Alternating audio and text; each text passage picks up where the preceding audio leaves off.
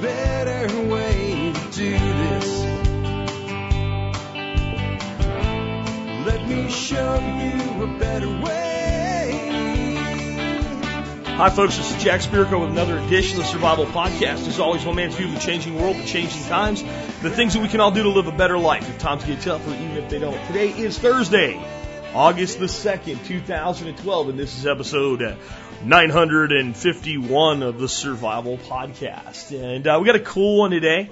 Wasn't really planned, but I had a good time talking to my good friend Rob Gray, the executive director of American Open Currency Exchange, the American Open Currency System, down in Texas last week at the Expo. And he told me he would be testifying in front of Congress this week and mentioned it would be Thursday. And I didn't really think about it, but Thursday, today, August 2nd, 2012, yeah, your buddy Jack has crossed that big threshold into the big 4-0. I am 40 years old officially today. Actually, I think officially I'll be 40 years old in a couple hours. But this is the day of my birth. I don't care. If you want to wish me a happy birthday or whatever, you can go ahead. I appreciate the sentiment, but I've never really thought that your birthday was a big deal. I guess when I was a little kid and we got stuff, I thought it was a big deal, but today I just think like, okay, it's just another day, guys, no big deal. But for once in a while, the universe gives you a present. Yeah, and sometimes it even does it on your birthday. And that's today, because Rob Gray, I think, has already testified in front of Congress. I hoped to DVR it at home, but I think it's on C-SPAN 3, which I do not get. I'm sure there'll be recordings of it somewhere. But Rob prepared his remarks in advance, and I think that's probably a requirement, and sent me a copy 2 days ago, and then last night published it to his own website.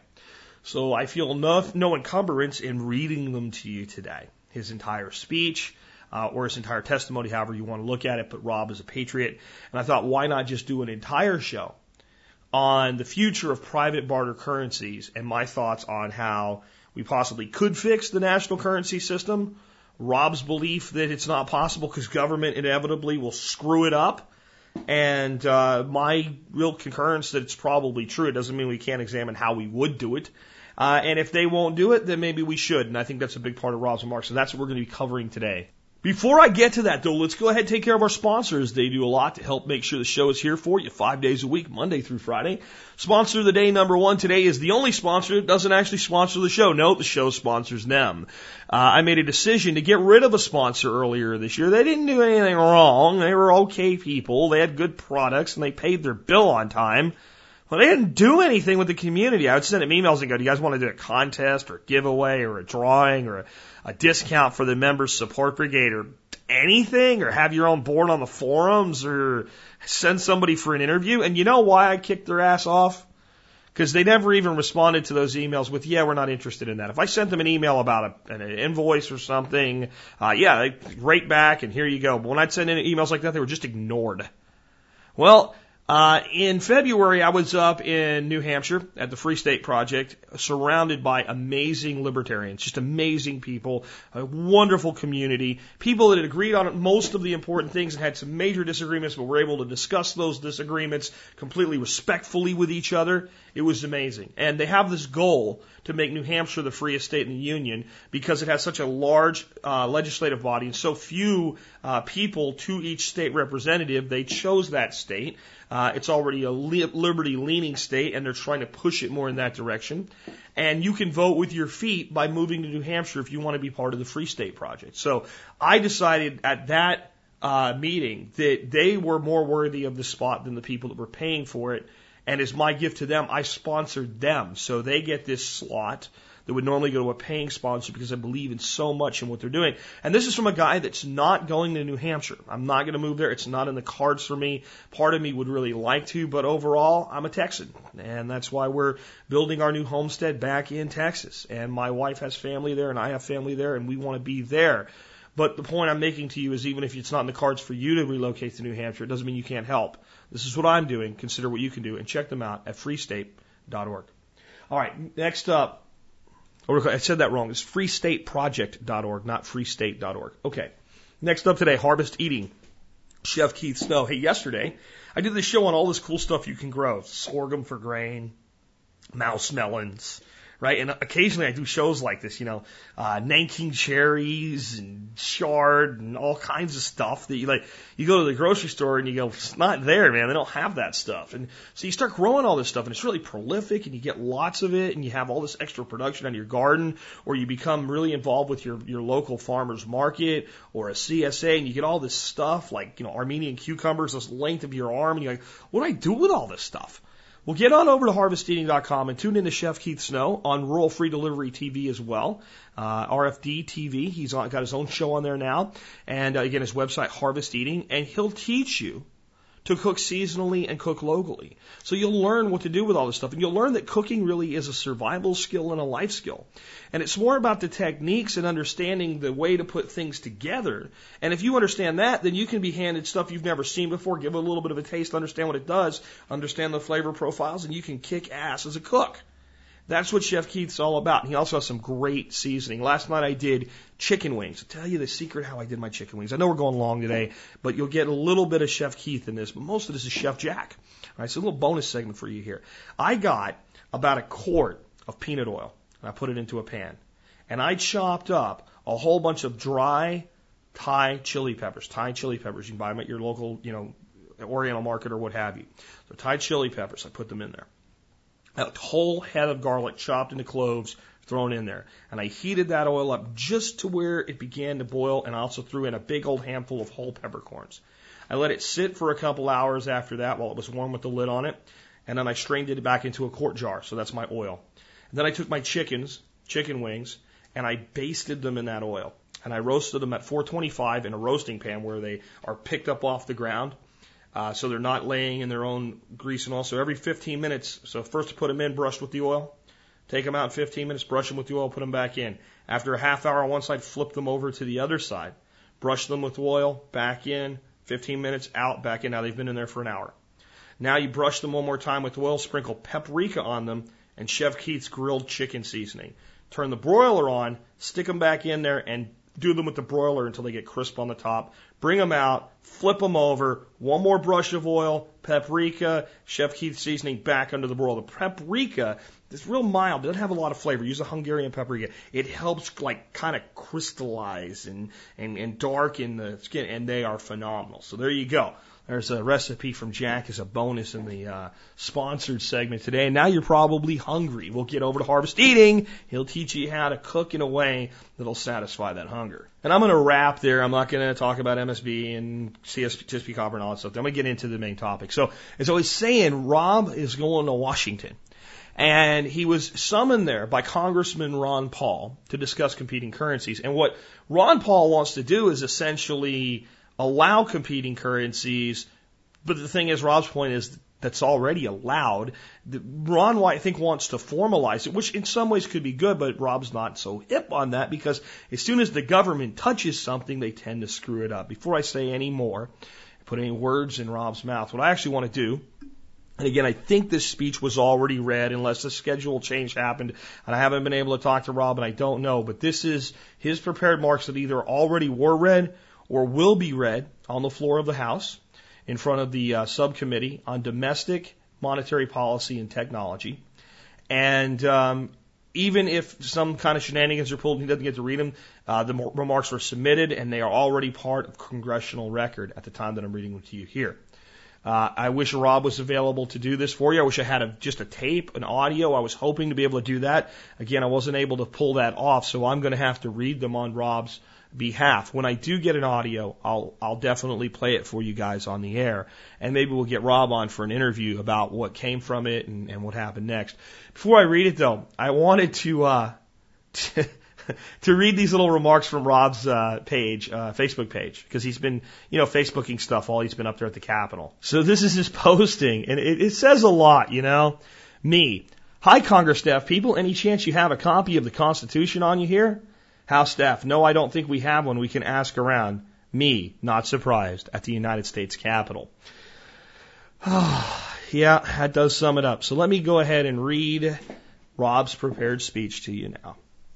Date August 2nd, 2012. Author Robert J. Gray, Executive Director of the American Open Currency Standard. Reason, testimony before the Subcommittee on Domestic Monetary Policy and Technology. Mr. Chairman and members of the committee, my name is Rob Gray, and I was asked to testify today on the theory of competing currencies and the practical challenges that make such a theory difficult or impossible to implement. For nearly 5 years now, I've successfully directed the American Open Currency Standard, the standard for private, voluntary, and complementary currencies that compete against each other, not against the U.S. dollar. Allow me to clarify, we do not consider AOCS-approved medallions produced and traded in our private barter marketplace competition to the U.S. Federal Reserve note. Because fair competition, as one would find in the free market, assumes the existence of a level playing field, the existence of a standard set of rules. Those players who wish to compete honestly do so by relying simply on the merit and the value that they bring to the market. No fair challenge can be made between honest men and thieves. Let me be clear when I say thieves. I refer to the current private central bank and the members of the men in government who allow it to exist. This brings us to a critical point. According to your employee handbook, Article 1, Section 8 says the Congress shall have the power to coin money, regulate the value thereof. For anyone who has been a manager or a business owner, it is not uncommon to find that you may have an employee who may choose to not do the work that is delegated to them, or even that they simply do it very badly. When such a time comes, it is necessary for the manager or owner to step in and do the work for themselves. I would argue that since 1913, Congress has failed to do the job with which it has been tasked. We the people are now bypassing you and are no longer waiting for you to make it right. It is far better to simply walk away from the system. We are walking away from toxic thoughts, relationships, investments, and careers. We are taking the hard intellectual journey to rid ourselves of the indoctrination that keeps us in this system. We are realizing that the power we have in ourselves and the everyday choices that we make to either empower some soulless collective or our own families. We are realizing we simply need to withdraw our time, energy, and money from banks, politicians, and corporations that do not serve our interests. In the time since our inception, the American Open Currency Standard has enjoyed nearly 5 years of growth and success in our mission of issuing a means that allows valuable exchanges among men who produce. In the next 5 years, we expect to expand our offerings and to increase our ability to keep up with the demand of our private currency. We are doing the job Congress would not. The use of community currencies here in the U.S. became popular back in the early 1930s. You see, at the time, the theory was that a group of the world's most powerful men, many of them international bankers, who internationally and systematically removing currency from circulation, created an artificial scarcity of money across America. Small cities and towns felt it worse than anyone, but life did go on. Then, during the greatest economic depression that this country has ever seen, individuals across this country developed their own mediums of exchange. They still needed things, food, clothing, daily essentials. They still needed to live. And they didn't have time to wait for a government to fix the problem. And they certainly weren't going to rely on the same bankers that caused the crash to offer solutions. And so, according to the historical records, thousands of community currencies were created, circulated, and traded in places where the scarcity of dollars was interfering with human desire to live and the market's desire to trade. And since their elected employees were not doing the job for which they were hired, these individuals took it upon themselves to secure the means to their own survival and potential prosperity. More recently, community currencies have sprung up across Europe as the euro and the national fiat currencies become increasingly unavailable and undependable. Today, communities all across the Eurozone trade their own money instead of the euro. Community currencies are not simply a good idea in theory. They are necessary, alive, and true examples of the free market's unwillingness to be artificially manipulated. Right now, alternative and complementary currencies circulate widely across this country and in many different forms. Ithaca, New York, uses a local fiat currency based loosely on the value of time. Berkshire, Massachusetts uses a fiat-backed fiat system. While many more communities circulate gold, silver, and copper, Aocs approved barter tokens as a medium of exchange. How they are issued, accepted, and accounted for and reported varies widely, as the participants and procedures are different as the markets they serve. As for practical issues to overcome the issuance and circulation of complementary currencies, there are plenty. In a voluntary system, those that participate in the trading of private currencies must deal with the possibility of counterfeiting, fraud, scarcity, acceptance, accounting, storage, and other issues, all without the luxury of Big Brother holding a gun to anyone's head to ensure their success. Even with all the risks, the market moves on. As in any free market, good ideas circulate with success and bad ones eventually fade away. Participants voluntarily choose to accept and circulate the highest quality and most valuable currencies in exchange for the best production. Merchants accept complementary currencies based on the premise that someone else is willing to do the same later. Issues arise and are worked out by the market, and with only one light to guide them, the mutual exchange of value. No guns, no laws, no force. Just a willingness to think outside of the box and act on principle. Complementary currencies are not new in theory and practice. Further, private currencies circulated long before governments erected themselves to interfere. What's new, however, is the public's apathy towards you and your policies. You've managed for the last 100 years somehow to convince the citizenry that you are relevant. Now, just recently, we are beginning to see the tides change on this. And once it catches on, you'll be rendered completely obsolete. The greatest hurdle you will face over the next few years is trying to convince we, the people, that you are still necessary in spite of your failures to get the job done. Sure, some will continue to rely on you for handouts. It's what they've known their entire lives, and they will be slaves right up to the point of their own destruction. They don't know any better, and I don't blame them for their ignorance. But as you continue to squeeze the life out of the middle class, watch out for their greatest weapon, apathy. They may not be ready to admit it, but soon they'll turn their backs on you and never believe another lie. The lie that you are willing and able to do a job for which you were hired. In the future, you will not have to worry about million-man marches or citizen journalists trying to catch you on camera. What you need to fear is no one paying attention to you. The next American Revolution will not be fought with bullets and bombs. It will be won with the opposite consciousness. It is well enough that the people of this nation do not understand our banking and monetary system. For if they did, I believe there would be a revolution before tomorrow morning. Henry Ford.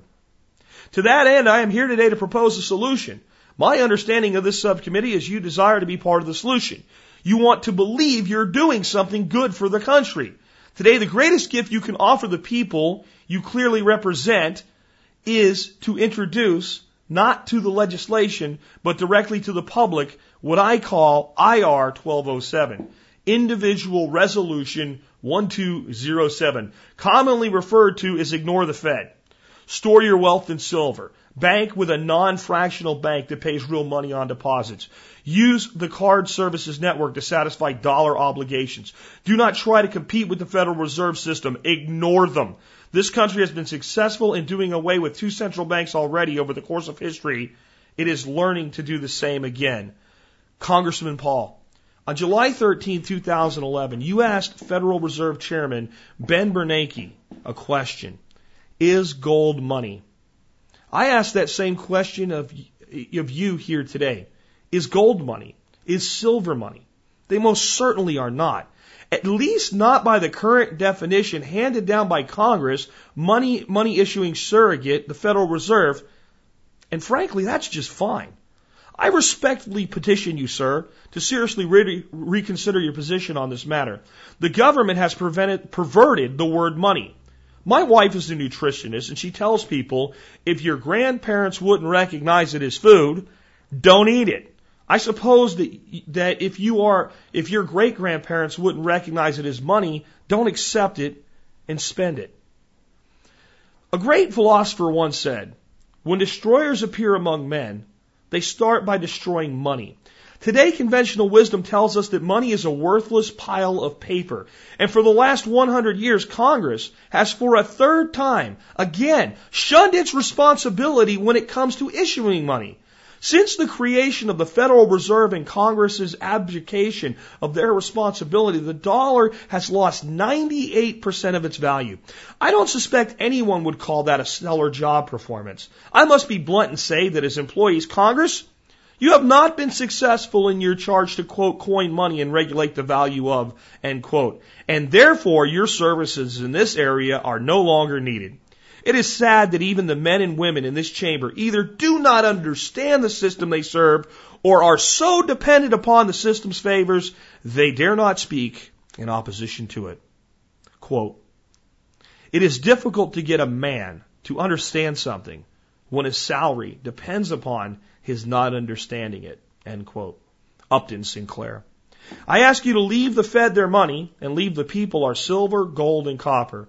Do not push to redefine whatever representations we choose for our wealth as money. Let the Fed do what it wants with their money, so long as they leave us alone. I warn you, honest money legislation is a wolf in sheep's clothing. The record of Congress over time has proven that it will make a miserable failure of this aspect of human survival as it has so many others. The greatest thing this Congress can do is exactly what you've done so far. Nothing. I will not facilitate this government's help understand, control, and ultimately destroy alternative currencies. All I ask is that you stay out of our way. The people in our world are happy to go right along saving you from your own destruction by producing value against all the odds, regulations, codes, and challenges thrown our way. But leave our money alone. It doesn't belong to you, and it never will. If you really want to help, I would recommend that instead of trying to do something, you could start by undoing some things. But that list is far too long for me to get into here today. As a responsible employer, I'll allow you some room for creativity. One last thing I would like to leave you all to ponder. How is it possible for every single person in the world to be in debt with credit card debt, student debt, consumer debt, auto debt, and mortgages? How is it possible that every small business and corporation in the world is also in debt? And finally, how is it possible that every single local, county, province, state, and nation on earth is also on debt? Who owns the other side of that debt? When you understand that, maybe, just maybe, something positive will come out of this chamber. The bottom line is simple. Humanity is not going to wait for permission to survive. Things that cannot go on forever won't.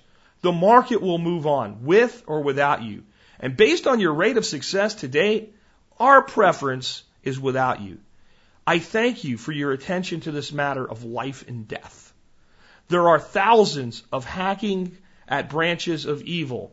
There are thousands hacking at the branches of evil to one who is striking at the root. Henry David Thoreau. Well, there you go, guys. I hope I did a good job reading it. Since I didn't write it, I stumbled a few times. But that is what our good friend, and he is a good friend not just to me, but to the show and to the TSP community, Rob Gray, just told or soon will tell the United States Congress.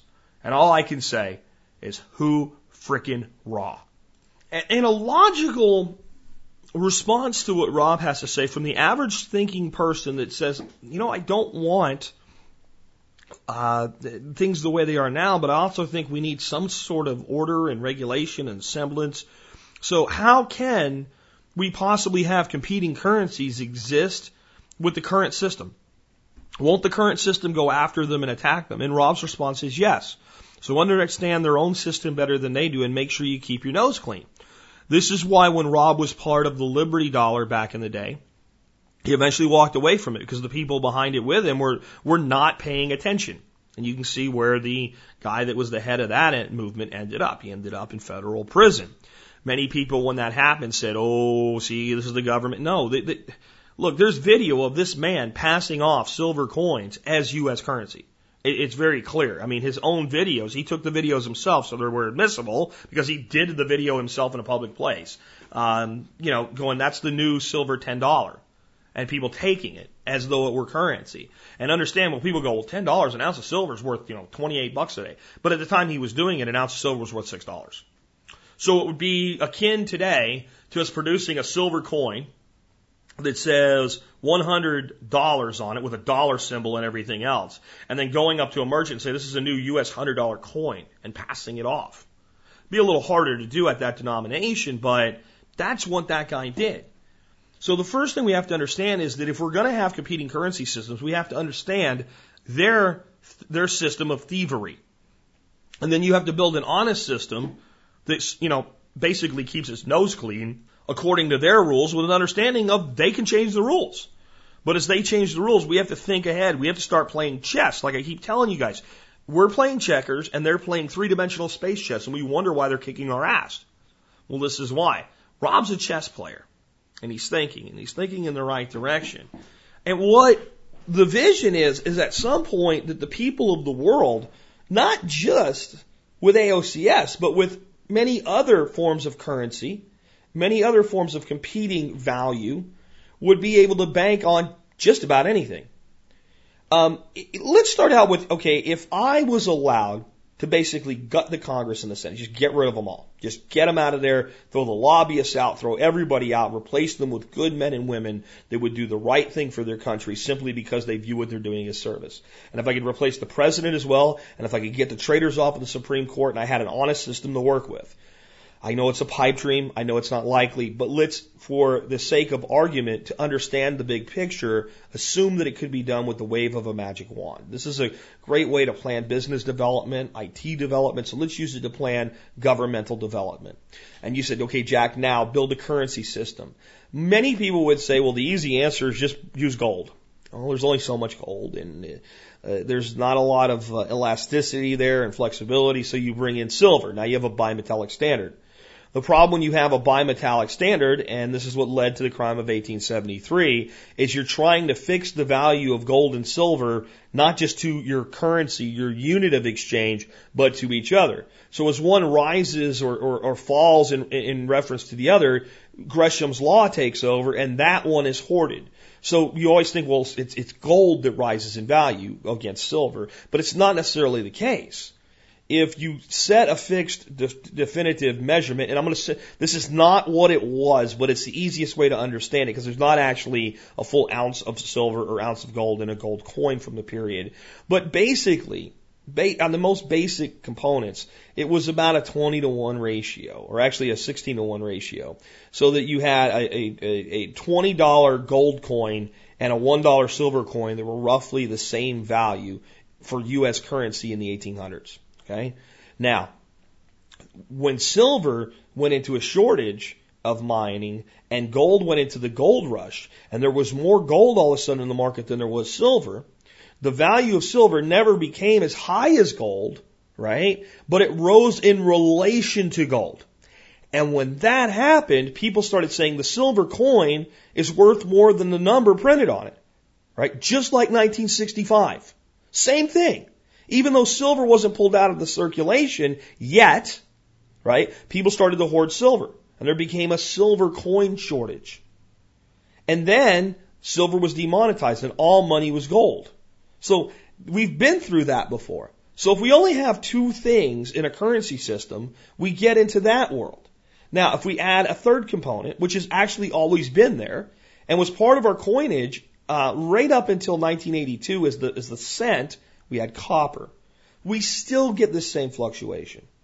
So the only way for a currency system to truly be backed by commodities like gold, silver, copper, palladium, platinum, bronze, soybeans, peanuts, beef, timber, whatever, is for those individual components to have their own assessed value.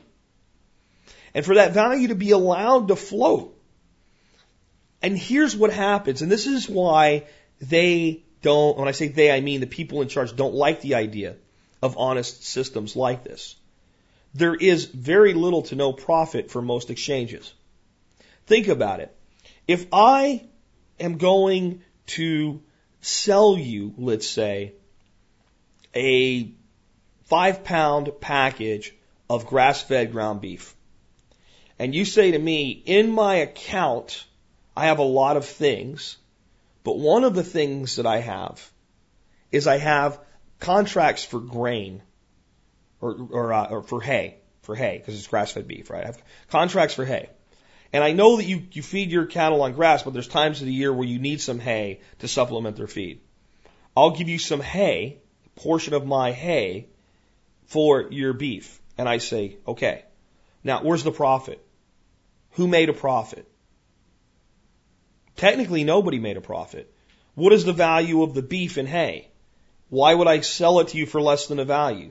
Why would you give me more hay than the value of the beef? We've just made an exchange of equal value. You know, the IRS says you have to report barter as profit.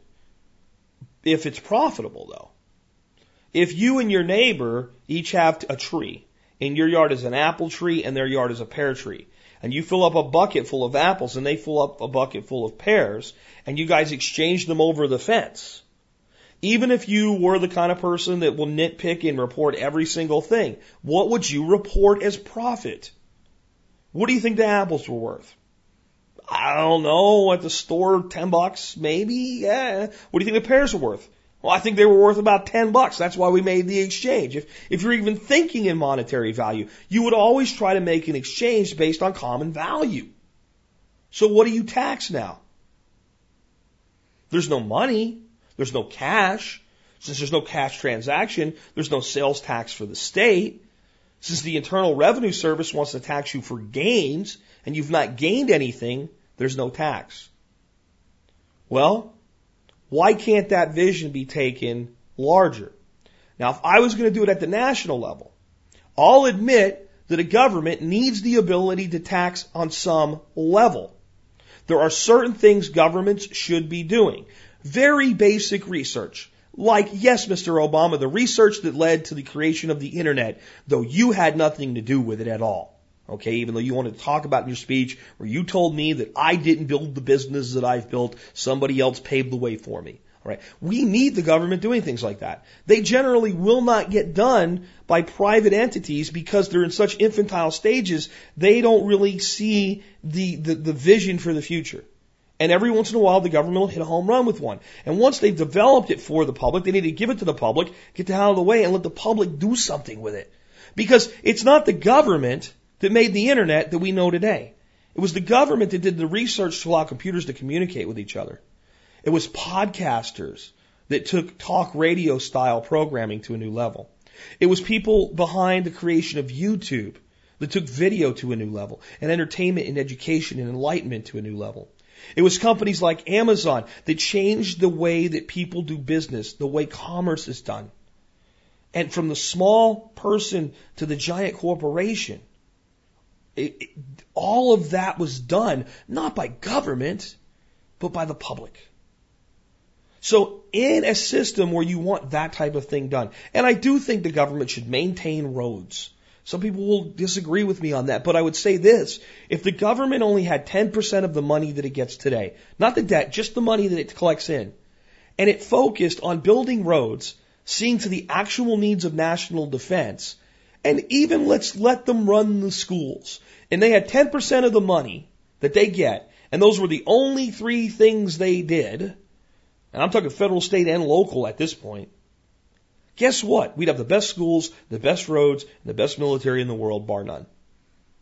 And then maybe they could leave us alone. So if I wanted to do that, in my perfect world that does not exist, what would I do? How would I create money?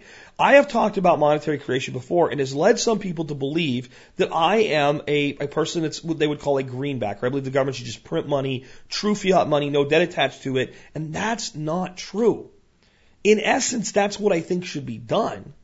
But it should be backed by something. And it should be backed by the economy itself. What are our gold reserves?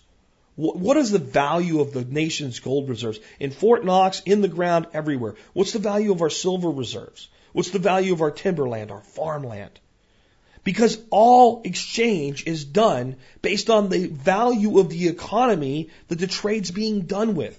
And this nation has enormous wealth, far more than enough wealth to put together a commodity basket system to back our currency on and effectively cap it. What actually destroys the value of a currency is printing too many units of it. We could actually print, let's say, $16 trillion in America today. 16 trillion, that would be enough to pay off our debt. Pay it off. Here, take it, go away. All right? Let the money come back in through whatever channels it does, and then print another $10 trillion. As the money comes back from overseas, when it's been used to pay off the debt, just get rid of it. And say we have $10 trillion in America today. That's it. There ain't no more. And the currency would stabilize and equalize. And that money could be backed by nothing other than the good faith and credit of the American people. It could be loaned, it could be repaid, it could earn interest, it could do whatever it wants, and the money would be stable. Now listen, none of these systems, and I think this is where some people go awry, none of them lead to economic utopia. None of them lead to a place where everybody has enough and everything's just wonderful. That is freaking Disneyland, okay? It doesn't exist. There will always be people that are too lazy to work, and those people will suffer for it. There will always be people that aren't quite up to speed mentally, and they will suffer for it. There will be people that are genuinely in need of help, and it is our duty as fellow citizens to help them. And I think we can do a better job of doing it than the government, because we can determine the person that really needs the help and the person that just doesn't want to do anything. And if the government was out of our face and not taking such a big portion of what we have, we could see to that. But it would not be a utopia, but it would be a stable currency. It would be a currency where a saver could be rewarded for saving instead of punished for saving. It would be a currency that if you put $100,000 in your mattress, because that's what you wanted to do, 10 years later, you'd still have $100,000. Today, you still have $100,000 in numeric value, but you don't have $100,000 anymore. 10 years from now, effectively, you have $50,000. That's the system we live in. So I would create a stable currency. If it's backed by gold, silver, and copper, fine. If it's backed by everything on the planet, fine. I don't care as long as it's capped so that it cannot be printed ad infinitum and then used as a backdoor tax on the Americans. So that's what I would do. But they're not going to do it. Rob's right. They don't have any interest in doing it. Why would they? See, it would rein them in. This is what I think people miss the connection between liberty and economics. It's not just the banking cartel's power that we're fighting when we look at the economy. It's the governments. By having the power to continuously print money at will, to continuously borrow money at will, it empowers all the crap they do that you don't want them doing.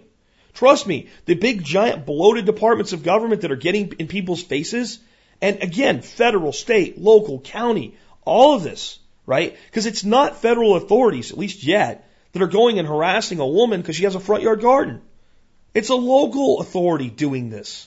They wouldn't have the power to employ code officials to be so useless that they have time to worry about this, because there'd be a lot less of them.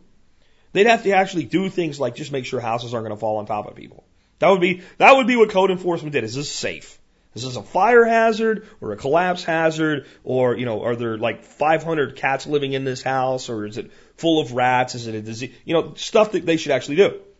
That's all they would have the money to do. Because anything they wanted to do beyond that scope, they'd have to figure out where to get the money from. And they would have to tax to get the money. You say they do that now. No, they tax and borrow. See, it's the borrow component that allows them to exceed their charter. And that's where the problems lie. And I want to bounce this off you today. This might be the most important thing I ever tell you about monetary systems, ever have or may ever do before. We know that our money is created by lending, by borrowing, by the issuance of a bond. When the government needs more money, it sells treasury bonds. They're bought by everybody from Bank of America to little old ladies in their retirement, and the Chinese, the British, the Europeans, whoever we can get to buy one of these damn things, we sell the bond to. They give us money, and then that is how we get money. And then when we want new money, more money, we want to expand it, Federal Reserve buys the bond, takes receivership of it, but when they buy the bond, they don't tender money. They just enter a journal entry, and new money's created out of thin air. And we know that's how that works.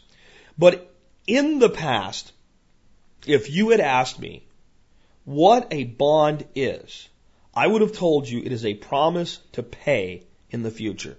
And that's how it's defined. I heard somebody, don't remember who it was, and I don't even know if he understood the profoundness of what he said.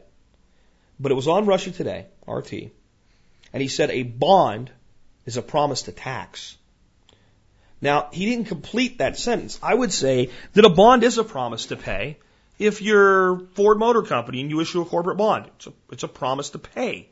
Ford Motor Company produces something, a car. They sell it, they earn a profit. They use the money just like shareholder money, only it works differently. And they say, Mr. Investor, if you will invest $100,000 in Ford, we will pay you back 5 years later with interest.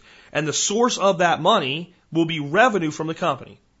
And even if we have to cut wages or whatever, we will make good on our obligation and pay the debt, just like we would to a bank. So a bond issued by a producer is a promise to pay from production. But your government doesn't produce anything now, does it? I mean, your government doesn't produce anything. You say, well, they build roads and schools, but they don't produce it. They take the wealth from the American people and they build it. They don't then sell it. They don't generate revenue. The government should never be allowed to talk about raising revenue because that's just bullshit, right? Revenue is raised by providing a service or a good to a customer who buys it from you, who purchases it willingly. The United States people do not purchase services from the government. They have their money taken and the services shoved down their throat, whether we want to have them or not. And that's the truth. So they should have to call it what it is. Taxation. I'd like to propose, I am not for new laws, but I'd like to propose one today. I'd like to see a law passed in Congress and the Senate and signed by the President that says the United States government is banned from using the term revenue when referring to money taken from people or corporations operating in the United States of America. It's not revenue. It's not revenue because you haven't provided anything in return for it. No one asked you for what you're giving them. And the person paying the bill is generally not the one receiving the service. When you take my money and you use it to put a guardrail on the side of a road that doesn't need one in the middle of nowhere where nobody drives anyway to keep people from going into a dam that was never built and never will be built, I've paid for something that no one gets any use from. But when you take my money and you use it to subsidize overseas countries that don't even like us, they're getting the benefit of my money. That's not revenue. That's wealth redistribution. That's taxation. That's what the government should have to call it.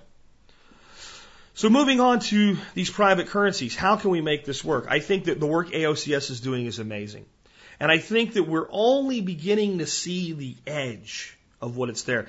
I think that when you look at AOCS today, take a coin out of your pocket, a penny, a nickel, a dime, a silver round, any coin, and hold it up and look at it from the edge. And I think that's what we've seen so far from some of the conversations I've had with Rob. Now, holding that coin in your hand, you could do this with a pencil or a pen or anything that's relatively thin in one dimension. Just look at the thinnest dimension. Turn it about 10, 15 degrees and notice how much more is really there. Now turn it another 10 or 15 degrees. Now turn it on a 90-degree angle. You see the change? Turn it till it's now thin again on one dimension and look at the other side. I think that's what we're beginning to see from AOCS. And I think that a lot of the members of this audience, and as they begin to do some of the things that they're working on now, I'm going to get Rob back on to tell you about it. I think you're going to start to see that coin turn and start to realize how much more is there. But what I love about Rob is he's not like, okay, AOCS is like what everybody should do.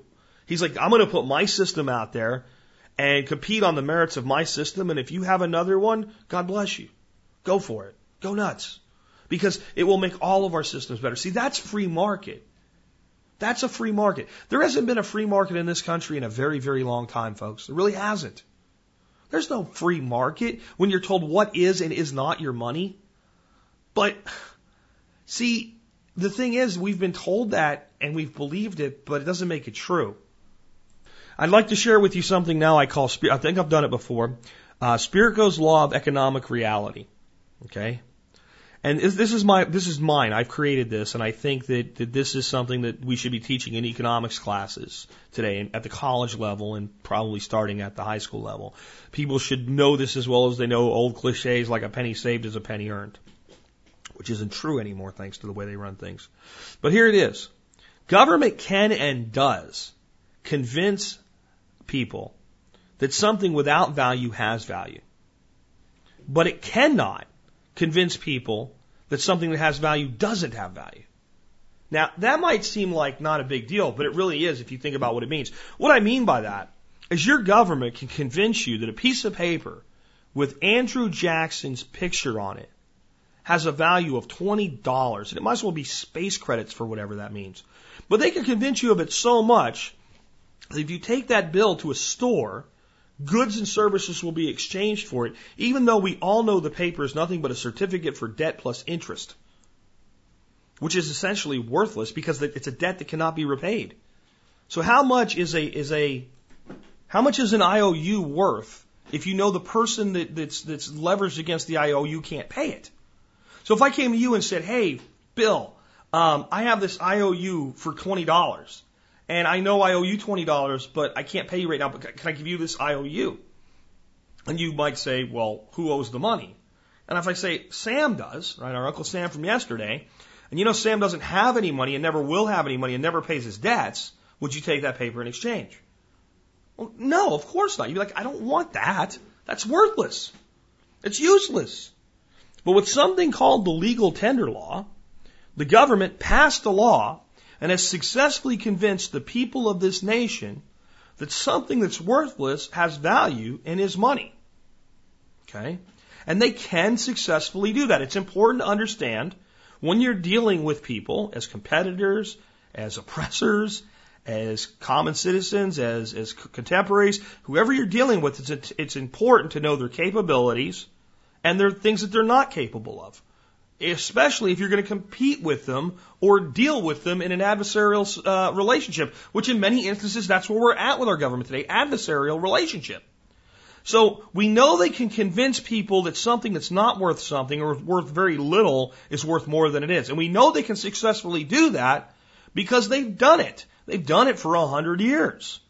That's a success. Even though it's a failure morally, and it's a failure for the middle class, and it's a failure for most of the people of the nation, it's still been done successfully.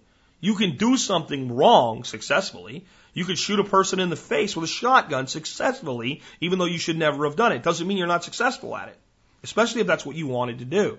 So they can do that. The other part of Spirko's law of economics, though, is they cannot convince people, at least for any length of time, that something that is valuable has no value. They tried it in 1965. They changed the currency once again. Silver coin became clad coin. Piece of copper wrapped around with some other alloys, and a quarter was 1 quarter from a year ago was silver, and the other quarter was this new copper-clad piece of crap. And they told people they're worth the same amount of money. Don't you worry about it. The President of the United States even threatened the American people, don't you hoard that. We need that money in circulation. And it dried up like that, didn't it? People yanked that crap right out of circulation. At the time, the silver in the coins wasn't really worth much more than the face value. Think about that. A silver quarter in 1965, 1966 had about 25 cents worth of silver in it. Of course it did. That's how the system was designed up to that point. The other quarter, which you could go stick in a soda machine or go buy something with, bought the same stuff. But yet people, with Gresham's law, once again, rearing its head, knew intrinsically that the new quarter was not worth as much as the old quarter. And just because they passed a law and told the people this thing is no more valuable than the new thing, didn't make it true. People didn't believe it. And if you want to know why I've spent that much time on that today, it's because that is where the success of alternative currencies lie. You have been convinced by your government and its private central bank, the Federal Reserve, that the only thing that's money is paper that they say is money. But if I have a Japanese bill or a Chinese bill, even if there's a currency exchange that would be worked out and I go try to spend it in America today, they won't take it. Used to be wherever you went, people would take dollars. That's not so much true anymore. So we realize that these currencies are the things that aren't money, And our barter currencies are the things that are money. And then we start to have to ask ourselves, what makes money money in the first place? You know, I'm in agreement with Rob when he tells Ron Paul, don't ask the chairman of the Federal Reserve if gold is money and even want him to say yes. Money is not a thing. Money is an agreement. It's an agreement by society, no matter how large or small that society is, on a common unit of exchange. If a bunch of you guys get together out there, a bunch of beer buddies get together and decide that 22 ammunition has value, and at current market rate, you'd say it's worth a shell, 22 shell is worth 2 pennies, 2 cents. So a box of 22 shells, 50 rounds is $1, right? Okay? And you guys start using it for everything you do business with each other for. I can see you guys playing poker.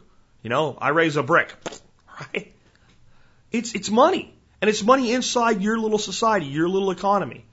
And if you guys have a guy in there that runs a coffee shop and he sells you coffee for 22 shells, it's money. You could even have a whole ammo buck system. It could be made up, 30-06 round could be 50 cents. 300 Weatherby could be $1. I don't know. I mean, it doesn't matter what it is. It could be, you guys could go down and print your own money. You could. There's nothing stopping anybody from doing that today. You have to worry about counterfeiting, but if it's a closed group and you know where it comes from, you know how much there is, and everything's sequentially numbered, you could literally print local currency. Even a local barter currency network that's not even the whole, like not Ithaca, but just like your own group. There's nothing stopping anybody from doing that. And the reason is because the government cannot convince you for long that something doesn't have value just because they say it doesn't. And it's interesting how they always want to tax stuff. So it's not worth anything, but yeah, we want to get a tax on it. So part of playing that game is, look, you guys said this was not worth anything, so there's no tax because it's worthless. It's not money. And as long as it's not money, it's not money. And unless I monetize it by selling it and going outside of my barter economy, it's not money. And if they say, well, report it, okay, great, I'll report it. Last year, and this is not real numbers, I'm just pulling, if it got big enough and successful enough, last year I accepted $25,000 in barter, but I exchanged $25,000 worth of value in barter, so I made $0. So I need to pay you guys tax on $0, right? See? That's how this would work if it's done right and if it's done smart. There's no profit. It's an equal exchange. There's no profit in an equal exchange. Let's say 2 people have a car, okay? Each have their own car. And I want your car. And you say, I want $10,000 for my car. If I give you $10,000 cash, that's a taxable event, is it not? Right? Because you have exchanged your car for currency in their system, under their rules, right? What if I say, I like your car, do you like my car? And you go, I like your car, but your car's not as nice as my car. And I go, I also have a motorcycle in my garage. Come take a look at it. And you look at it and you go, well, you don't want the motorcycle? I go, no, I've gotten kind of crazy lately and I've almost killed myself a couple times and I'm afraid. I want to get rid of the motorcycle too. And you look at the motorcycle and the car and you go, I would take your car and your motorcycle for my car. And we exchange that. Is there a taxable event? Well, what was the value of the car and the motorcycle estimated at? $10,000. What was the value of the car received? $10,000. Was anything monetized? No, no tax. Where's the tax going to come from? Nobody's profited. But you can't be convinced that your car and your motorcycles don't have value. What if you need someone to do graphic design work for you, make you up some logos, and they would normally charge you $500, but you're an attorney, and they need some legal paperwork drawn up to do something in their business. And you say, I do my work for $100 an hour. I will give you 5 hours to be used whenever you want to of my time in return for this graphic. There's no profit. There's no profit. But can you be convinced that the time of a competent attorney has no value? Can you be convinced that the time of a competent and artistic graphic designer that can do great work has no value? No, they can't convince you that it has no value. If we want to move on to something like silver, and I say, well, I cut grass for a living, and you say, I'll pay you in silver, and I say, fine, I haven't made a profit. Because what was the cost to render the labor? $50. Was the value of the silver collected? $50, even exchange. The minute the government sticks their paws into this, that all goes away. And I'm going to get emails from accountants and stuff like that to tell me you don't quite have this right. And there's certain things that would have to be done to pin this down when done on a large scale to make it right. And certainly they would come after it. I'm not saying they wouldn't. But what I'm telling you is there's also the reality that if you're giving your neighbor tomatoes for 10, silver dimes, it's not anybody's business. There's no record of it. So there's that component as well. But the entire point here is the reason that competing currencies can exist is because they allow for the exchange of value for value. And in such a system, you could actually get to a point where there would be taxable events. Merchants clearly want to make a profit. Okay? And merchants have to pay for things that are probably going to be outside of their network. So at some point, if a merchant's taking silver, at some point they have to take some of that silver and they have to monetize it. And then they monetize it based on a certain formula, and then they pay a tax on it. And they pay a tax when they monetize it.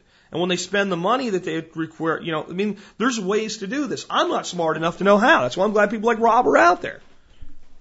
I really am. I don't know exactly how to do this and keep it all clean and legal within the system. But there are people that do. And even if there's taxable events, they can be mitigated.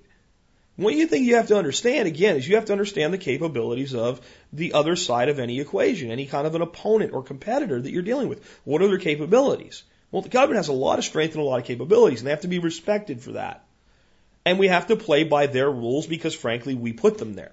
I know you're saying, I didn't put them there. Well, I didn't either, but we collectively did. As I've been saying a lot this week, we did this even if we didn't want to because those people you point at and go, them? No, they're we. We're all in this boat together, folks. So we have to understand that, and we have to understand that people are only ready for so much change at a time. But in Rob's words, I'm not ready to wait any longer. I'm ready to start doing something different now. And I think that that's a huge solution. And I don't think it necessarily has to be big things like AOCS. I'm a proud supporter of what they're doing. But I'll tell you, you make as big an impact if you cut hair and you start exchanging babysitting for haircuts. It's as big as an impact. Because you're also building community and you're sharing the concept of honest value. And every single time anybody takes those types of events and creates a common medium of exchange and creates yet another competing currency, all of them get more strong. All of them get more powerful. And I'm very excited to be living at a time when people are beginning to wake up to this. So I encourage you to learn more about it. I encourage you to barter, not just with silver and gold and copper, folks. Barter with your friends. Even sometimes in a way that you wouldn't normally need to. If you're a mechanic and your buddy needs some help on his car, figure out what he's good at. Say, hey, help me out with this. Introduce him to the concept of barter. I'd be really willing to do this for nothing, but I'd like to get you thinking this way. So since you repair fishing rods and I have one with some broken eyes on it, here, fix my rod and I'll fix your car. It's the way this country used to be. It wasn't that long ago that was always going on alongside the monetary system. Much of what I teach on this show is simply going back to the way your grandparents and great-grandparents thought. This is no different. And with that, this has been Jack Spirko with another edition of the Survival Podcast, helping you figure out how to live that better life if times get tough, or even if they don't. It's in our food these days, it's on our TVs. Sometimes we forget we are what we eat. I don't know the answer. It's like there's nothing I can do. It's the price we pay, I guess, and we follow all the rules. There's a better way to do this. Let me show you a better way. You don't have to be another face in the crowd. Don't have to live the way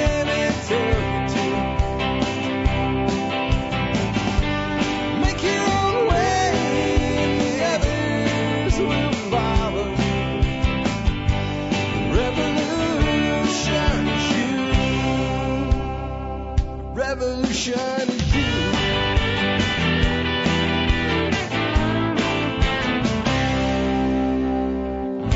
Someday we'll realize our children just can't pay.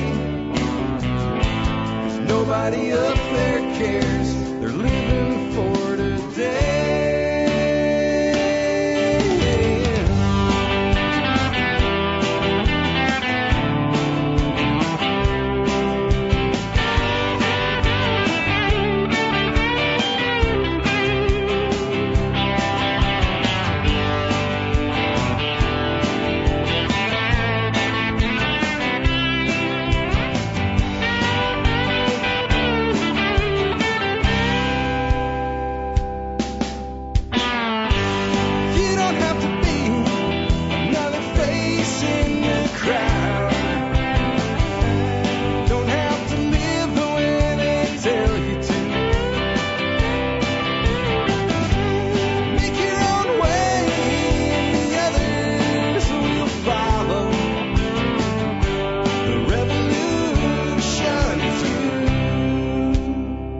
Revolution